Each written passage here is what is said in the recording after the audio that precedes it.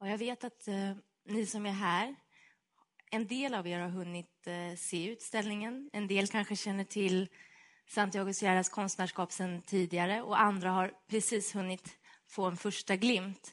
Men utställningen den börjar faktiskt redan utanför dörren. På lastkajen nere vid hissarna. Kanske lyfter ni på blicken och tittade upp. Ovanför hissarna så finns det en dörrskylt som ni också ser på skärmen här. Den listar alla som inte är välkomna. This entrance is strictly prohibited. Och där står det bland annat personer som vi är vana vid att vid formuleringen att de utesluts icke green card holders, icke EU-medborgare, terrorister är inte välkomna. Men det står också personer som ofta är uteslutna men som man mycket sällan skriver att de är det, som människor med Downs syndrom. Och också grupper som vi kanske tänker på som mer ofarliga, som hemmafruar, lögnare och rökare. Vi kommer alla att hitta oss själva på den här listan. Så när ni har kommit in hit så har ni brutit mot föreskriften. Och det vet jag att konstnären är väldigt nöjd med. Han tycker det är viktigt att tänja på gränserna. Där nere, utställningen börjar på flera sätt utanför det här huset. På den här långväggen så ser ni affischer, ett verk som heter 89 Utjoll. De finns runt om i Stockholm på serietavlor. Det är 89 personer av en ursprungsbefolkning i Mexiko. Och vi möter dem i stan på reklamplats. Och det är människor som vi inte kanske vill identifiera oss med.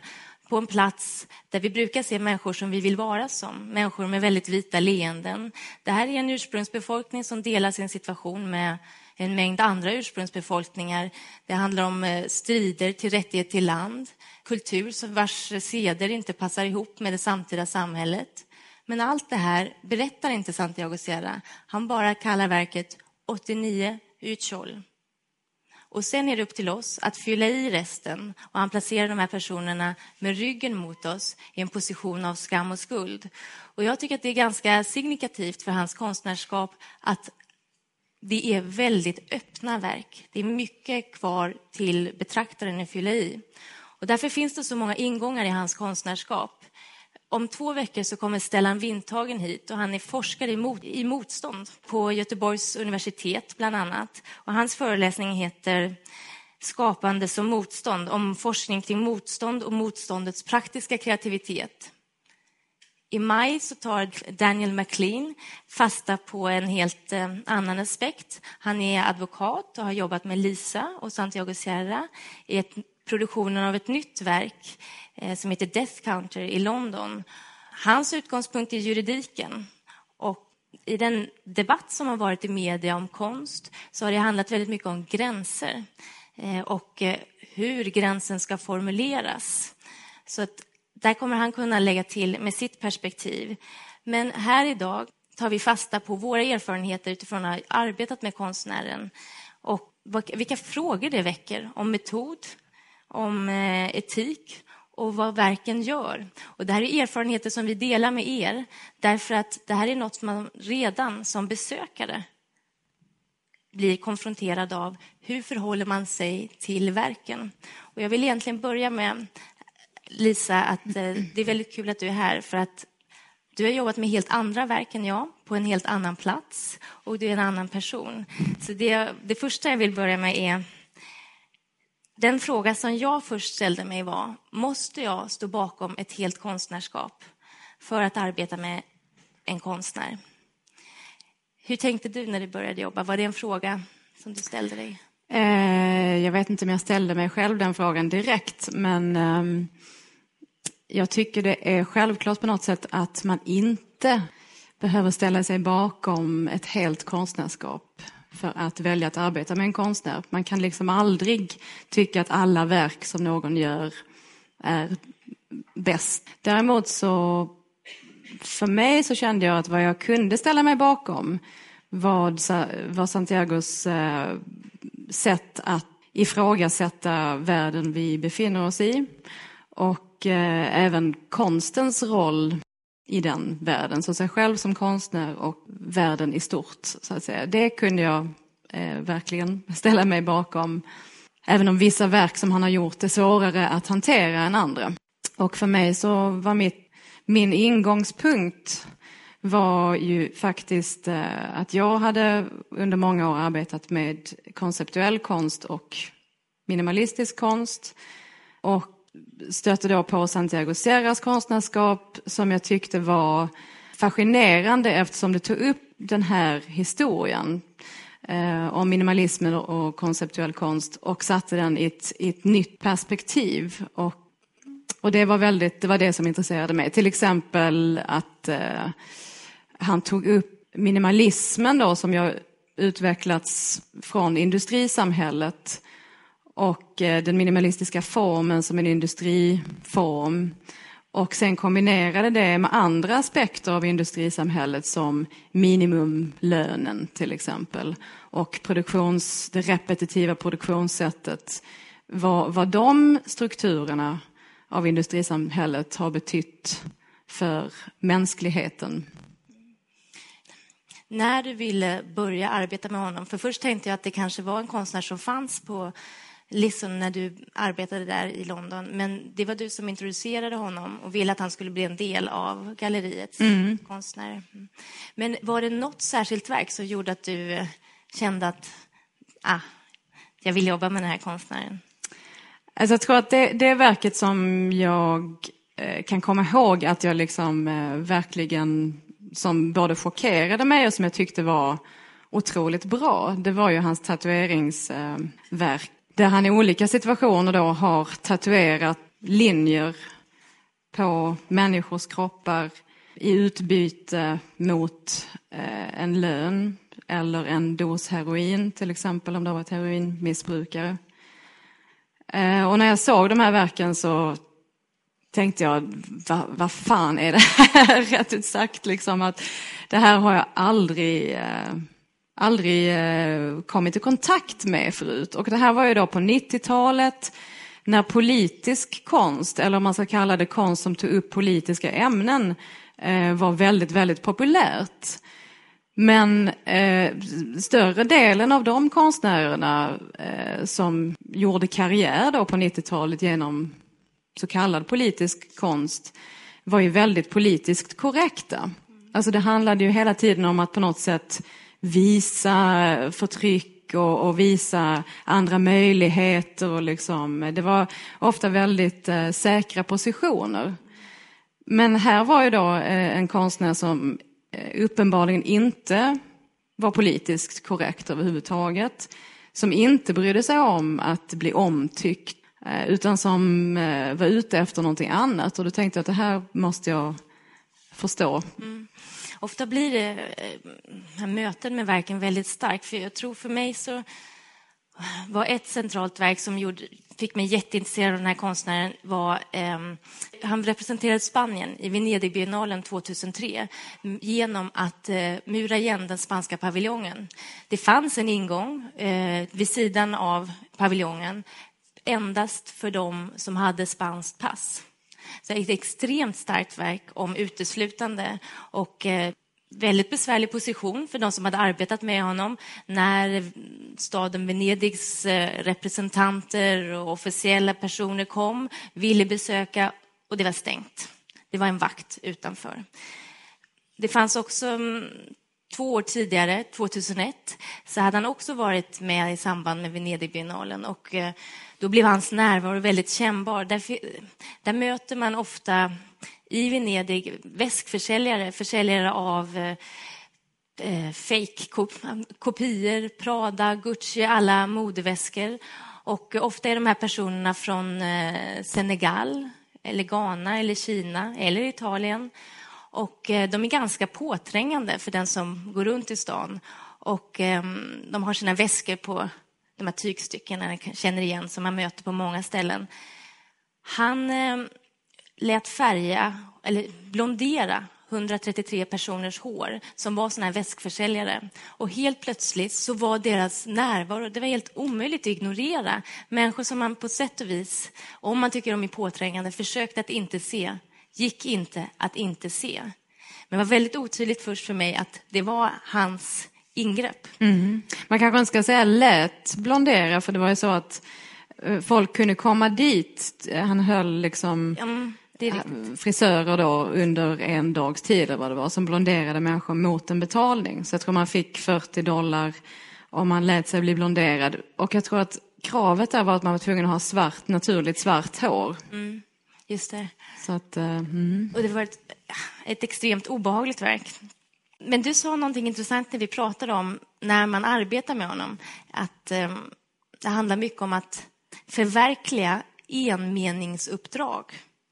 Kan du berätta mer om det? Det finns ju, det märker man ju här inne på utställningen också, att hans verk är ju strukturerade på det sättet att det är liksom en väldigt tydlig titel, och den titeln innehåller ju då på ett extremt tydligt sätt vad som händer i verket, så att säga.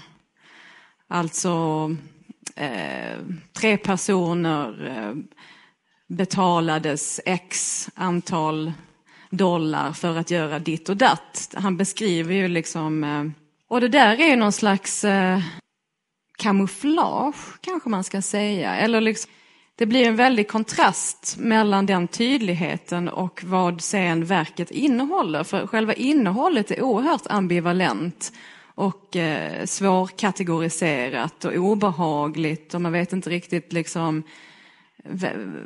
tycker han det här är bra eller dåligt? Vad tycker jag själv? Och jag tycker det är...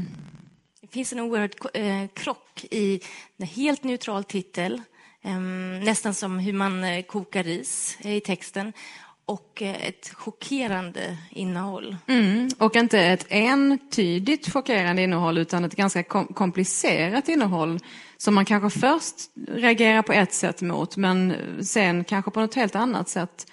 Och det påminner ju väldigt mycket om hur vi i vårt dagliga liv rationaliserar vårt eget beteende och vår egen värld genom liksom ett neutraliserande språk i fråga om slogans eller information. I den här arbetsprocessen, så att just att om man den är väldigt kortfattad. Att han då berättar. Som titlarna är väldigt kortfattade. Samtidigt så har han en väldigt specifik idé om vad han vill göra. Det är egentligen inte så att verken är väldigt öppna, men idéerna till verken är specifika. Att han artikulerar väldigt tydligt vad själva grundidén är. Jag vill anställa den här typen av person för att göra det här arbetet. Och sen så blir det ju då de som är anställda på institutionen eller galleriet som får verkställa det här. Och vad det då genererar är ju någonting helt annat. Det är ju inte alls okomplicerat och tydligt. Här på Magasin 3 så var en av de sakerna han ville göra, som flera av er har hunnit se, det var att han promenerade runt här i hamnområdet och blev väldigt entusiastisk över att se att Banankompaniet är granne till Magasin 3. Och vi har verket Banankompaniet upplyst av en dieselgenerator. Och det är helt enkelt en strålkastare som när det är mörkt lyser upp Banankompaniet. Hans formulering till det hela är väldigt enkelt om man ber honom att utveckla vad verket handlar om. Om man kan hans konstnärskap så är det ganska lätt att förstå vad han börjar peka på. Men han säger bara, I just want to remind you of where the banana comes from. Punkt. Kvar blir man med att förklara verket, få alla att arbeta med det. Och just i det här fallet så är strålkastaren drivs av en dieselgenerator. Vi skulle naturligtvis kunna stoppa slangen i väggen och ta el på ett helt vanligt sätt. Men han vill lyfta in problemet. Och det var inte en möjlighet att ha den här dieselgeneratorn utomhus. Utan det var jätteviktigt att ta in problemet. Det blir något som luktar, som bullrar. Vi måste leda ut avgaserna genom ett rör. Och det blir också väldigt påtagligt. Vi kan inte bara lämna dem där. Det vore livsfarligt. Problemet blir synliggjort. Och när jag arbetade med att installera det här verket så tänkte jag att det här skiljer sig från många av hans verk. Det är inte så tydligt att man arbetar med människor, med personer i det här just i det här verket. Och jag lurade mig själv oerhört mycket. Sen handlade det enormt mycket om vad som händer när besökare kom, när våra värdar här på Magasin 3 skulle vakta verket. Ofta säger man om hans verk att de är ett porträtt av en plats. Och just det här som du berörde, att han betalar en minimilön. Och det blir en porträtt av en plats. Vem är det som tar ett jobb för en minimilön? Och det är inte alltid att han vet svaret. Han betalade ett visst antal kvinnor i Mexiko pengar för att lära sig en fras. Och kravet var att de inte skulle kunna prata spanska. Och det visade sig vara indiska änkor som inte kunde landets språk. Så att på det sättet så pratar man ofta om det som att porträttera en plats. Här kom det att handla mycket om arbetsmiljölagstiftning. Hur vi upplever, eller vilken kunskap de olika personerna här hade om vilken är ens rätt på en arbetsplats. Och all oro för den egna hälsan som det här med avgaser väckte. Så att väldigt snabbt så kom det ändå att porträttera Sverige, vilket som var problemet, vad det var för roller, för saker som var centrala. Så jag tycker det här med porträtt av en plats vet jag att du också har tänkt på. Jag tycker att man kan säga så, men det är också ett porträtt som förändras i mötet med betraktaren. Publiken är ju halva verket för honom, det kanske man säger i många situationer, men hans huvudfråga är ju ofta inte bara vad är platsen, utan vem är det som ska bemöta det här verket, vem är det som ska se det. Det handlar ju, jag menar, det här med, om man kommer tillbaka till det här med att inte vara politiskt korrekt, eller liksom, du nämnde också att många av hans verk är väldigt öppna. Så kan man ju säga att det här är inte en konstnär som sysslar med någon typ av propaganda eller som föreslår en ny agenda som vi som betraktare får acceptera eller inte. Utan han spelar ju väldigt mycket på det vi redan vet om oss själva och den världen vi befinner oss i, men kanske inte riktigt vill kännas av. Så att publiken, alltså hans verk på något sätt, hans intention är ju att rikta strålkastaren mot ett visst ämne och driva fram då våra egna tankar om det ämnet, snarare än att tydligt formulera en viss position. Så på det sättet så blir verkligen mötet med publiken gör ju då med verket på det sättet. Det finns ett verk här inne som är porträtt av romer, och som också, det är ett annat verk som är kopplat till det är porträtt av tänder. Och så när Santiago Sierra höll på med den här porträttserien av de 2 sista romska familjerna som fanns kvar i staden Ponticelli i Italien, i Neapel, då så var det någon som kastade en brandbomb från en bro och satte eld på deras bostäder. Och just nu så finns det inga romer kvar i Ponticelli. Och det här var ett verk som han ville lägga till när han precis innan jul läste om bränderna i Rosengård. Och då associerar han till det här och sa det verkar så lugnt i Sverige när jag var där i juni. Och nu brinner det. Det här är ett verk som jag skulle vilja ha med i utställningen. Och så har vi det upp och jag tycker att det är ett väldigt starkt verk. Och så mötte jag, helt förvånad, jag blev helt ertappad.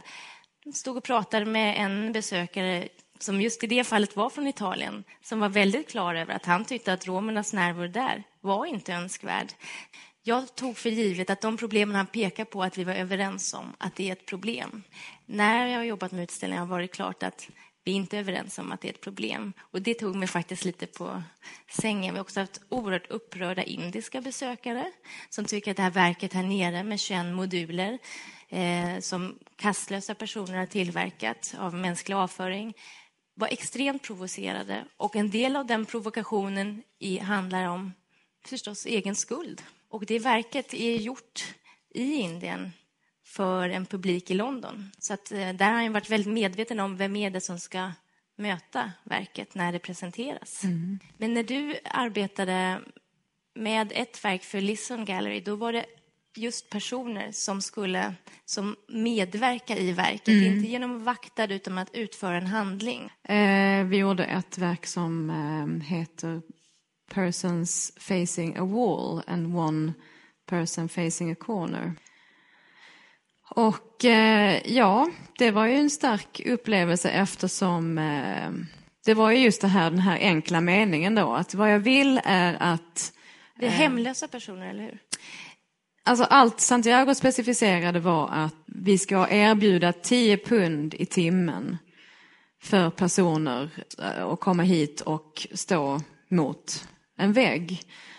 Jag tittade ganska nyligen i en katalog på hur han själv beskriver det här verket och då nämner han någonting om a Christian organization, men det var faktiskt helt fel.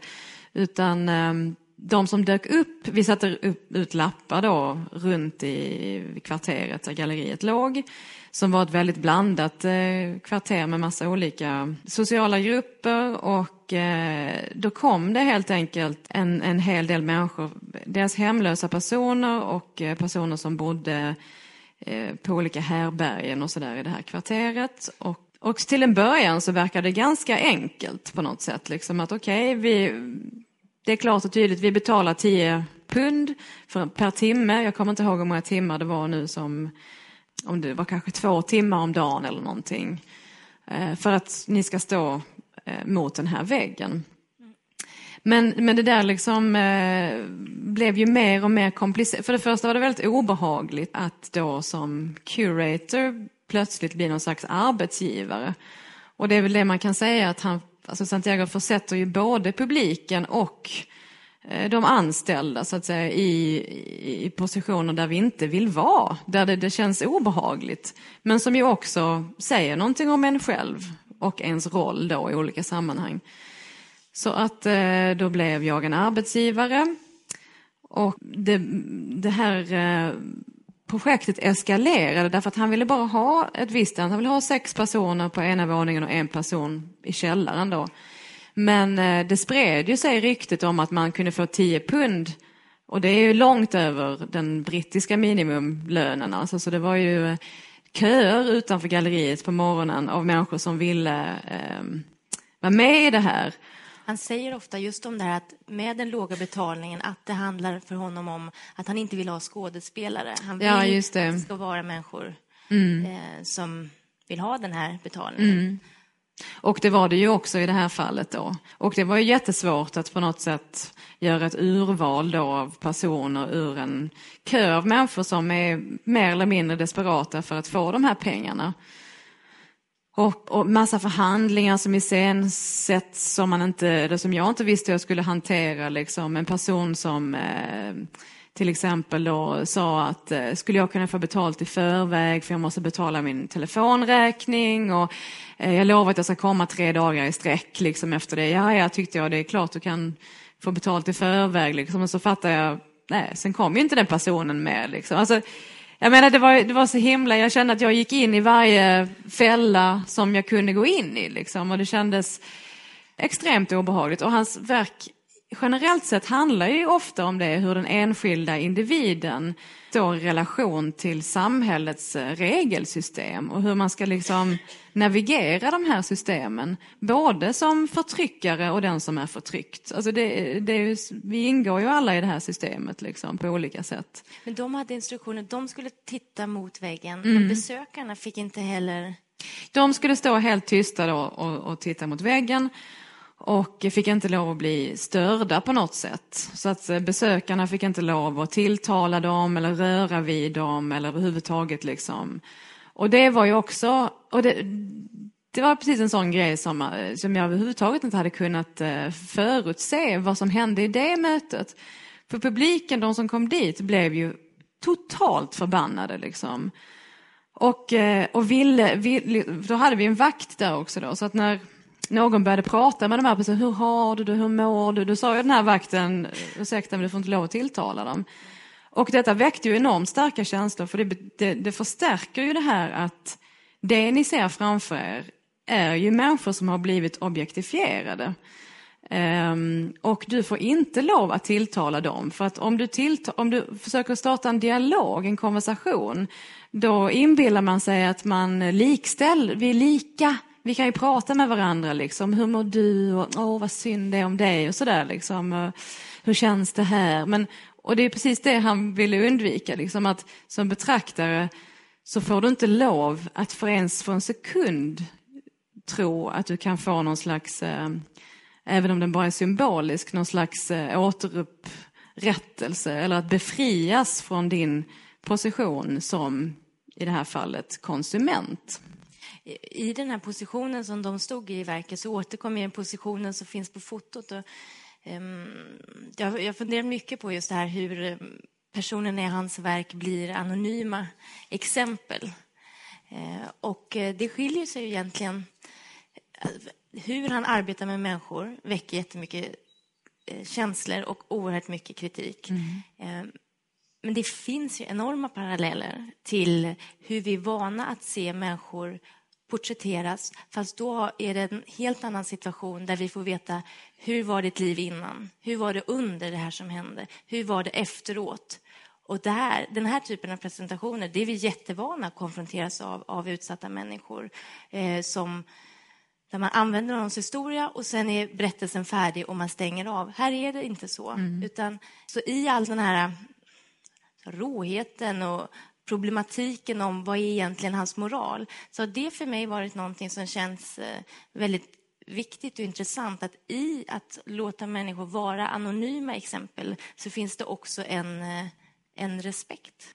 Det finns en respekt, men samtidigt så just det här med att vända ryggen till då, det handlar ju också om skam. Och vet du att det finns en enda gång då någon har vänt sig om. Det finns ett verk som heter 100 tiggare gjorde i Mexico City. Då var det en man som var i princip galen. Och han sa att jag har ingenting att förlora. Och vägrade att vända ryggen till. Men den här skammen då. För det är ju inte bara... Det är en symbol för skam. Men samtidigt så handlar det ju om vår egen skam då när vi konfronterar en människa som står i den positionen. Även passiviteten som någonting skamligt då i vår kultur och någonting som är omoraliskt. Han försöker verkligen kombinera ihop skuld och skam med produktion. Du skriver om produktion i din text, just att vad han ber människor att göra i sina verk, vad han betalar dem att göra, att det har ofta liknelser med faktiska arbetsförhållanden. Det kan man väl säga. Du menar det här liksom fordistiska produktionssättet, löpande bandet. För samtidigt så är det väldigt tydligt, det är ju meningslösa sysslor helt enkelt. Och meningslösa rörelsemönster. Och hur det i sig då är provocerande, eftersom de här personerna som står där rakt upp och ner, de producerar ingenting. Och det är då väldigt provocerande. Ja. Ett annat verk som du jobbade med i London var också med många människor involverade. Det här var då 2004 kanske. Jag kommer inte ihåg när det var, 2002, jag vet inte. Men det här var i alla fall, han ville då att vi skulle få tag på irakiska flyktingar i Storbritannien. Och detta var ju när Storbritannien var involverade militärt i Irak. Så irakiska flyktingar som skulle iklädas skyddsklädsel och sen positioneras på olika sätt i gallerirummet och besprutas med isoleringsskum. Ett slags förpackningsmaterial, eller hur? Som man ett isoleringsmaterial. Och det här med isoleringen då var symboliskt material för honom då, eftersom hela den här retoriken om att USA och Storbritannien hade gått in i Irak för att skydda de människorna som bodde där. Och så samtidigt så slaktar man liksom en större del av befolkningen. Och det här var då en på ett sätt våldsam gest som då gjordes med ett isoleringsmaterial. Men då kom du i den här positionen just att det här var ditt uppdrag, din överenskommelse med konstnären, men du skulle övertala de här personerna. Ja, för det första var det ju komplicerat. Alltså, vad är en irakier? Jag menar, det finns ju massa olika folkgrupper som tillhör staten Irak. Och att hitta de personerna, och det blev ju liksom väldigt tydligt då. Man får ju bege sig liksom till irakiska intressegrupper och community groups och sådär. Och liksom en oerhört komplex bild speglas ju upp där. Liksom alla olika varianter och religioner och sådär. Så det var ganska svårt i sig. Men sen så lyckades vi på olika sätt då. Den lokala videoaffären visade sig att den drevs av irakier, och någon gång satt jag i en taxi och det visade sig att taxichauffören var irakier, och till slut liksom fick vi ihop en grupp då. Och de som kom till, alltså det här var inget offentligt performance då, utan det här var, han gjorde detta bakom lyckta dörrar så att säga, och så spelades det in då på video. Så det dök upp en ansamling personer, och många av dem var kvinnor. Och det var också komplicerat eftersom de hade ju långa klänningar på sig och sådär, och skulle få på sig de här skyddskläderna som ju var overaller och hit och dit. Men, och sen så uppstod ju frågan om health and safety, så att säga. Vad är det egentligen? Vi hade ju tänkt igenom det här med skyddsklädsel då, men samtidigt så kändes det ju liksom svårt. Och ja, då blev det ytterligare en förhandlingssak, och vilket ansvar ska man ta på sig liksom för det här? Vad tyckte du att du fick för roll då? Ja, jag vet inte. Jag vill nog inte artikulera. Liksom. Det var ju väldigt svårt helt enkelt, eftersom mitt jobb var ju att verkställa det här. Och där kommer vi tillbaka till liksom, alltså Santiagos position är ju att vi alla är prostituerade inom kapitalismen. Vare sig vi jobbar som liksom städare eller curators eller chefer för IBM liksom, så prostituerar vi oss genom att vi säljer vår tid och våra kroppar på olika sätt för olika grader av betalning. Och vissa tillhör vinnarna så att säga, och andra tillhör absolut förlorarna. Och så min position här var väl som prostituerad, och jag vet inte, jag hade ju sålt min röst då så att säga, och min tid och min kropp till det här galleriet för att verkställa det här uppdraget. Och då gjorde jag det. Hur verken gestaltas. Ofta så går det tillbaka på existerande strukturer. Det är inte en tillfällighet vad han vill ska hända eller hur det ska se ut. Jag tänkte på det här verket som jag nämnde med väskförsäljare i Venedig. Att de blonderades, går tillbaka på en politisk händelse i USA, att man blonderade asiater som kom som invandrare för att kunna hålla kontroll på dem som grupp.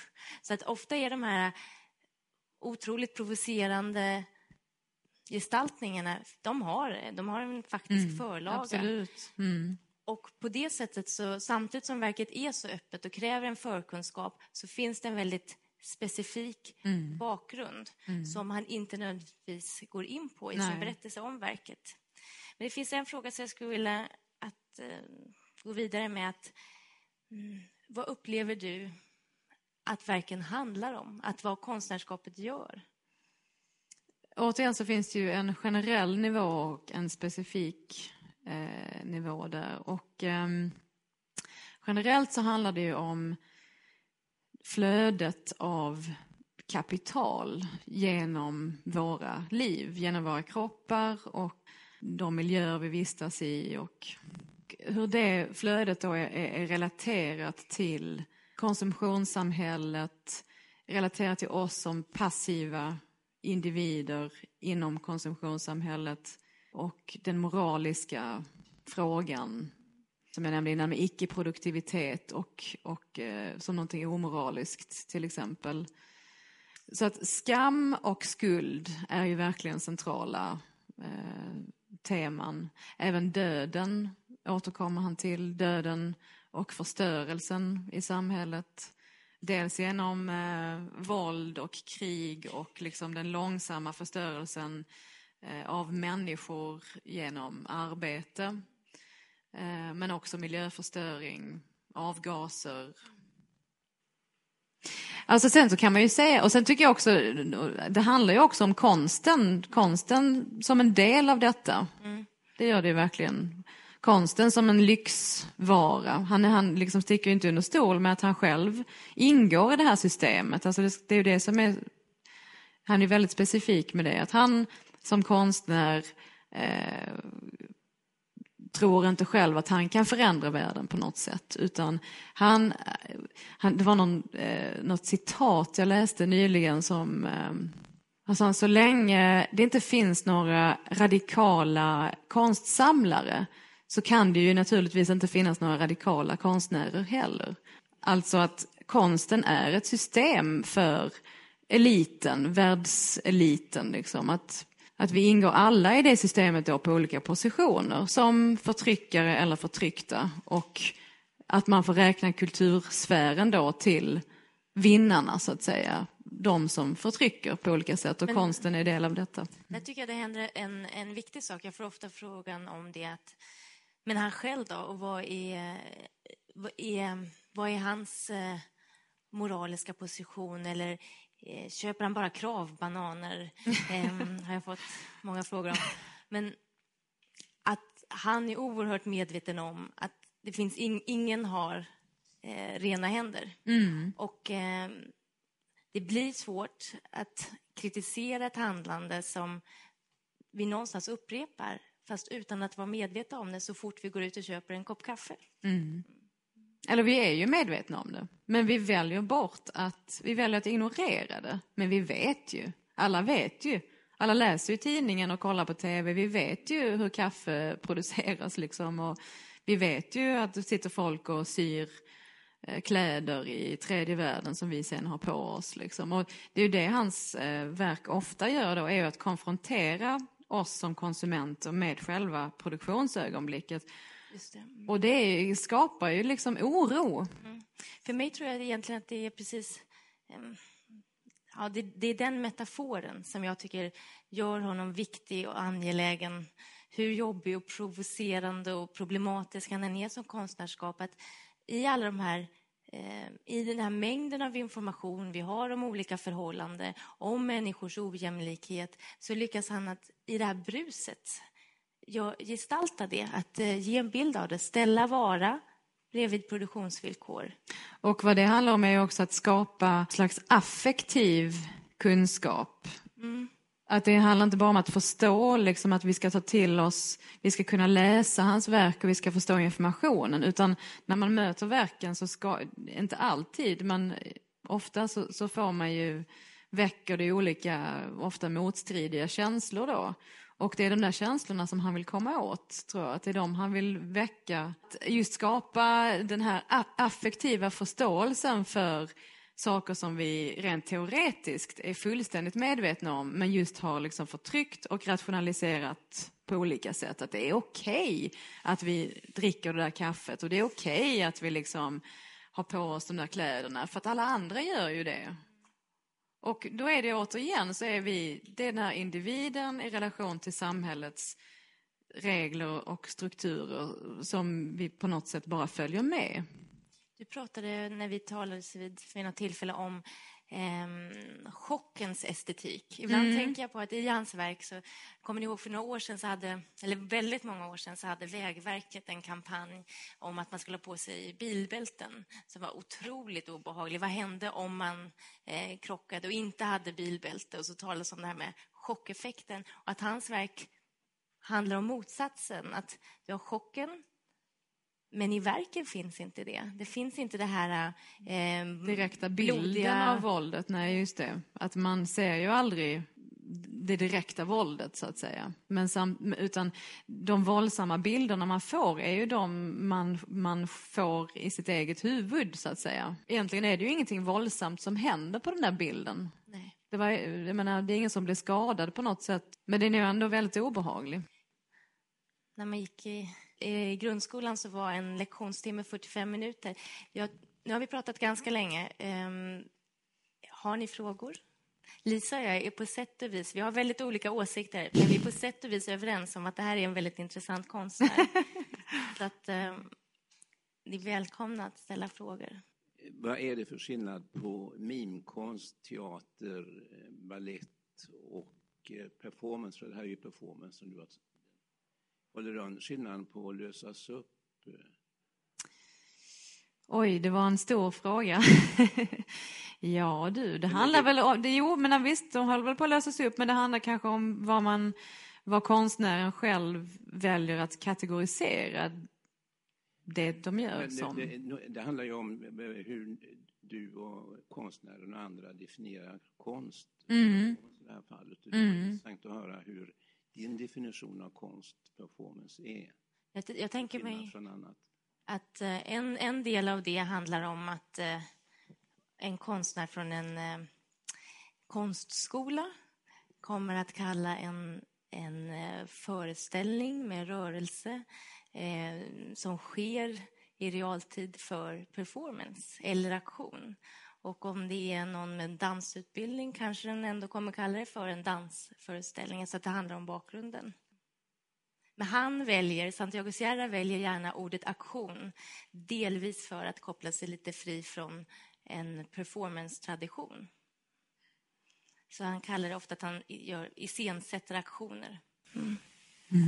Som en kommentar till vad du sa, att kanske han iscensätter en kommentar, en slags berättelse. Det är inte precis en performance, utan en iscensättning av något som finns i samhället, i våra debatter och så vidare. Ja, för mig så är det en jättefin beskrivning. Den här katalogen som Sara nämnde, som kommer om ungefär 10 dagar. Där så sa han till mig, I want the catalog to be about what you see outside your window. Jag måste säga att jag tolkade honom jättebokstavligt först och tänkte så här, det här verken, de är förankrade här i hamnen, i den här miljön. Och sen så tyckte jag att nej, det är självklart, det här är ju en metafor för hela hans konstnärskap. Jag vill att verken, att katalogen, det här ska handla om det vi ser utanför vårt fönster hela tiden. Och det är det som du säger.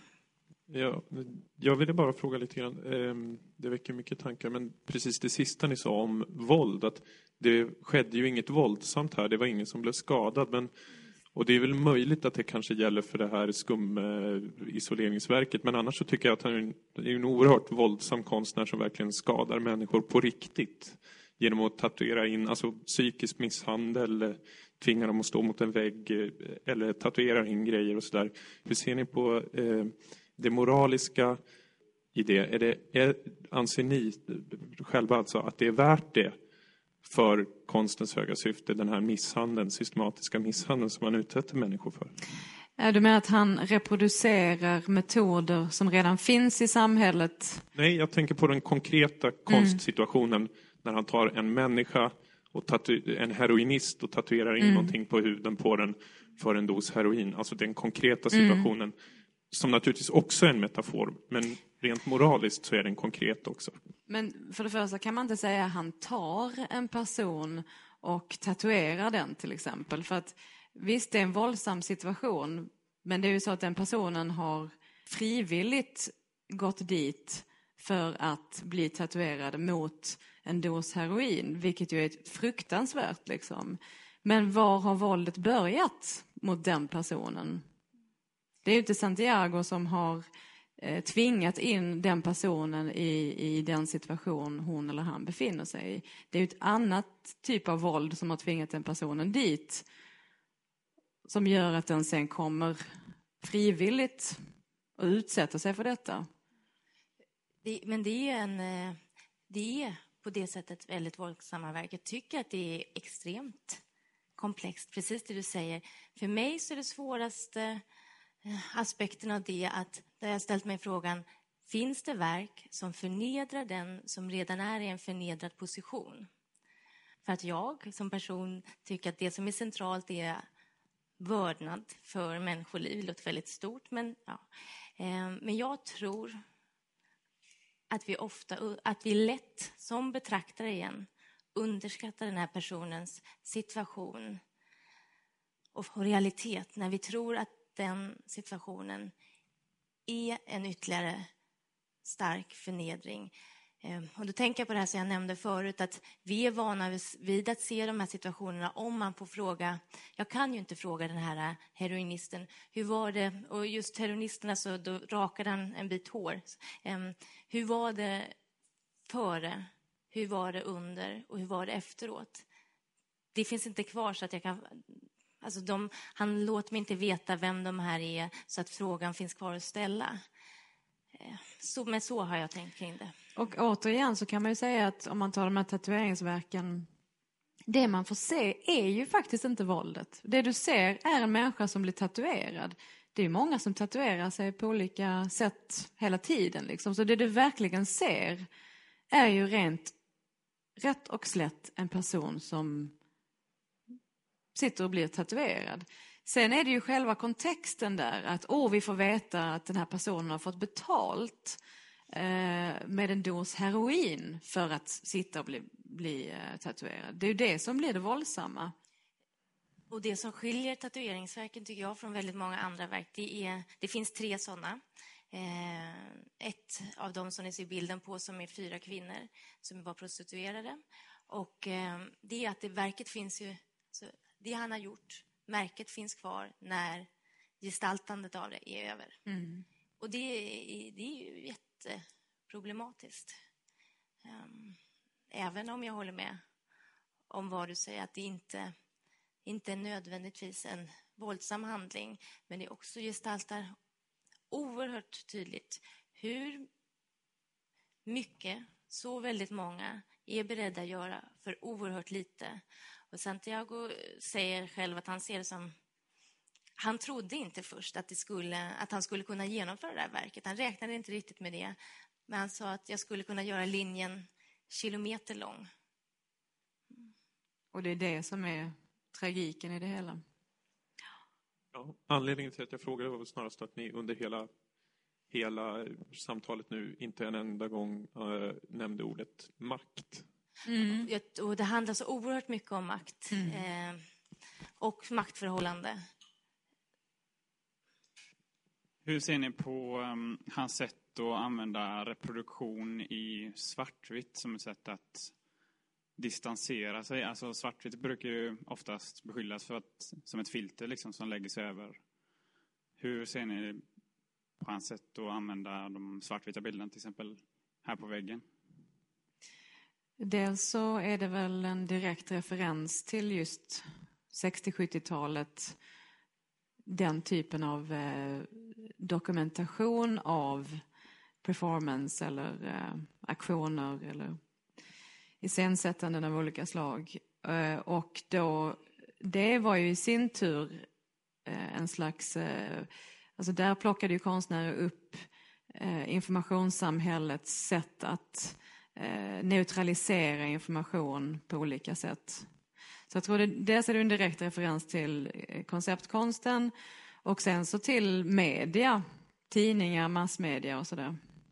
Och i flera av verken så hur han gör dem så är det är precis som det med det här med svartvita går det ju tillbaka på ett existerande konstformspråk. Som i de här modulernas former går tillbaka på minimalisternas, men så ser jag det också som en direkt referens. Tack för att ni bröt föreskriften och kom in och välkomna tillbaka.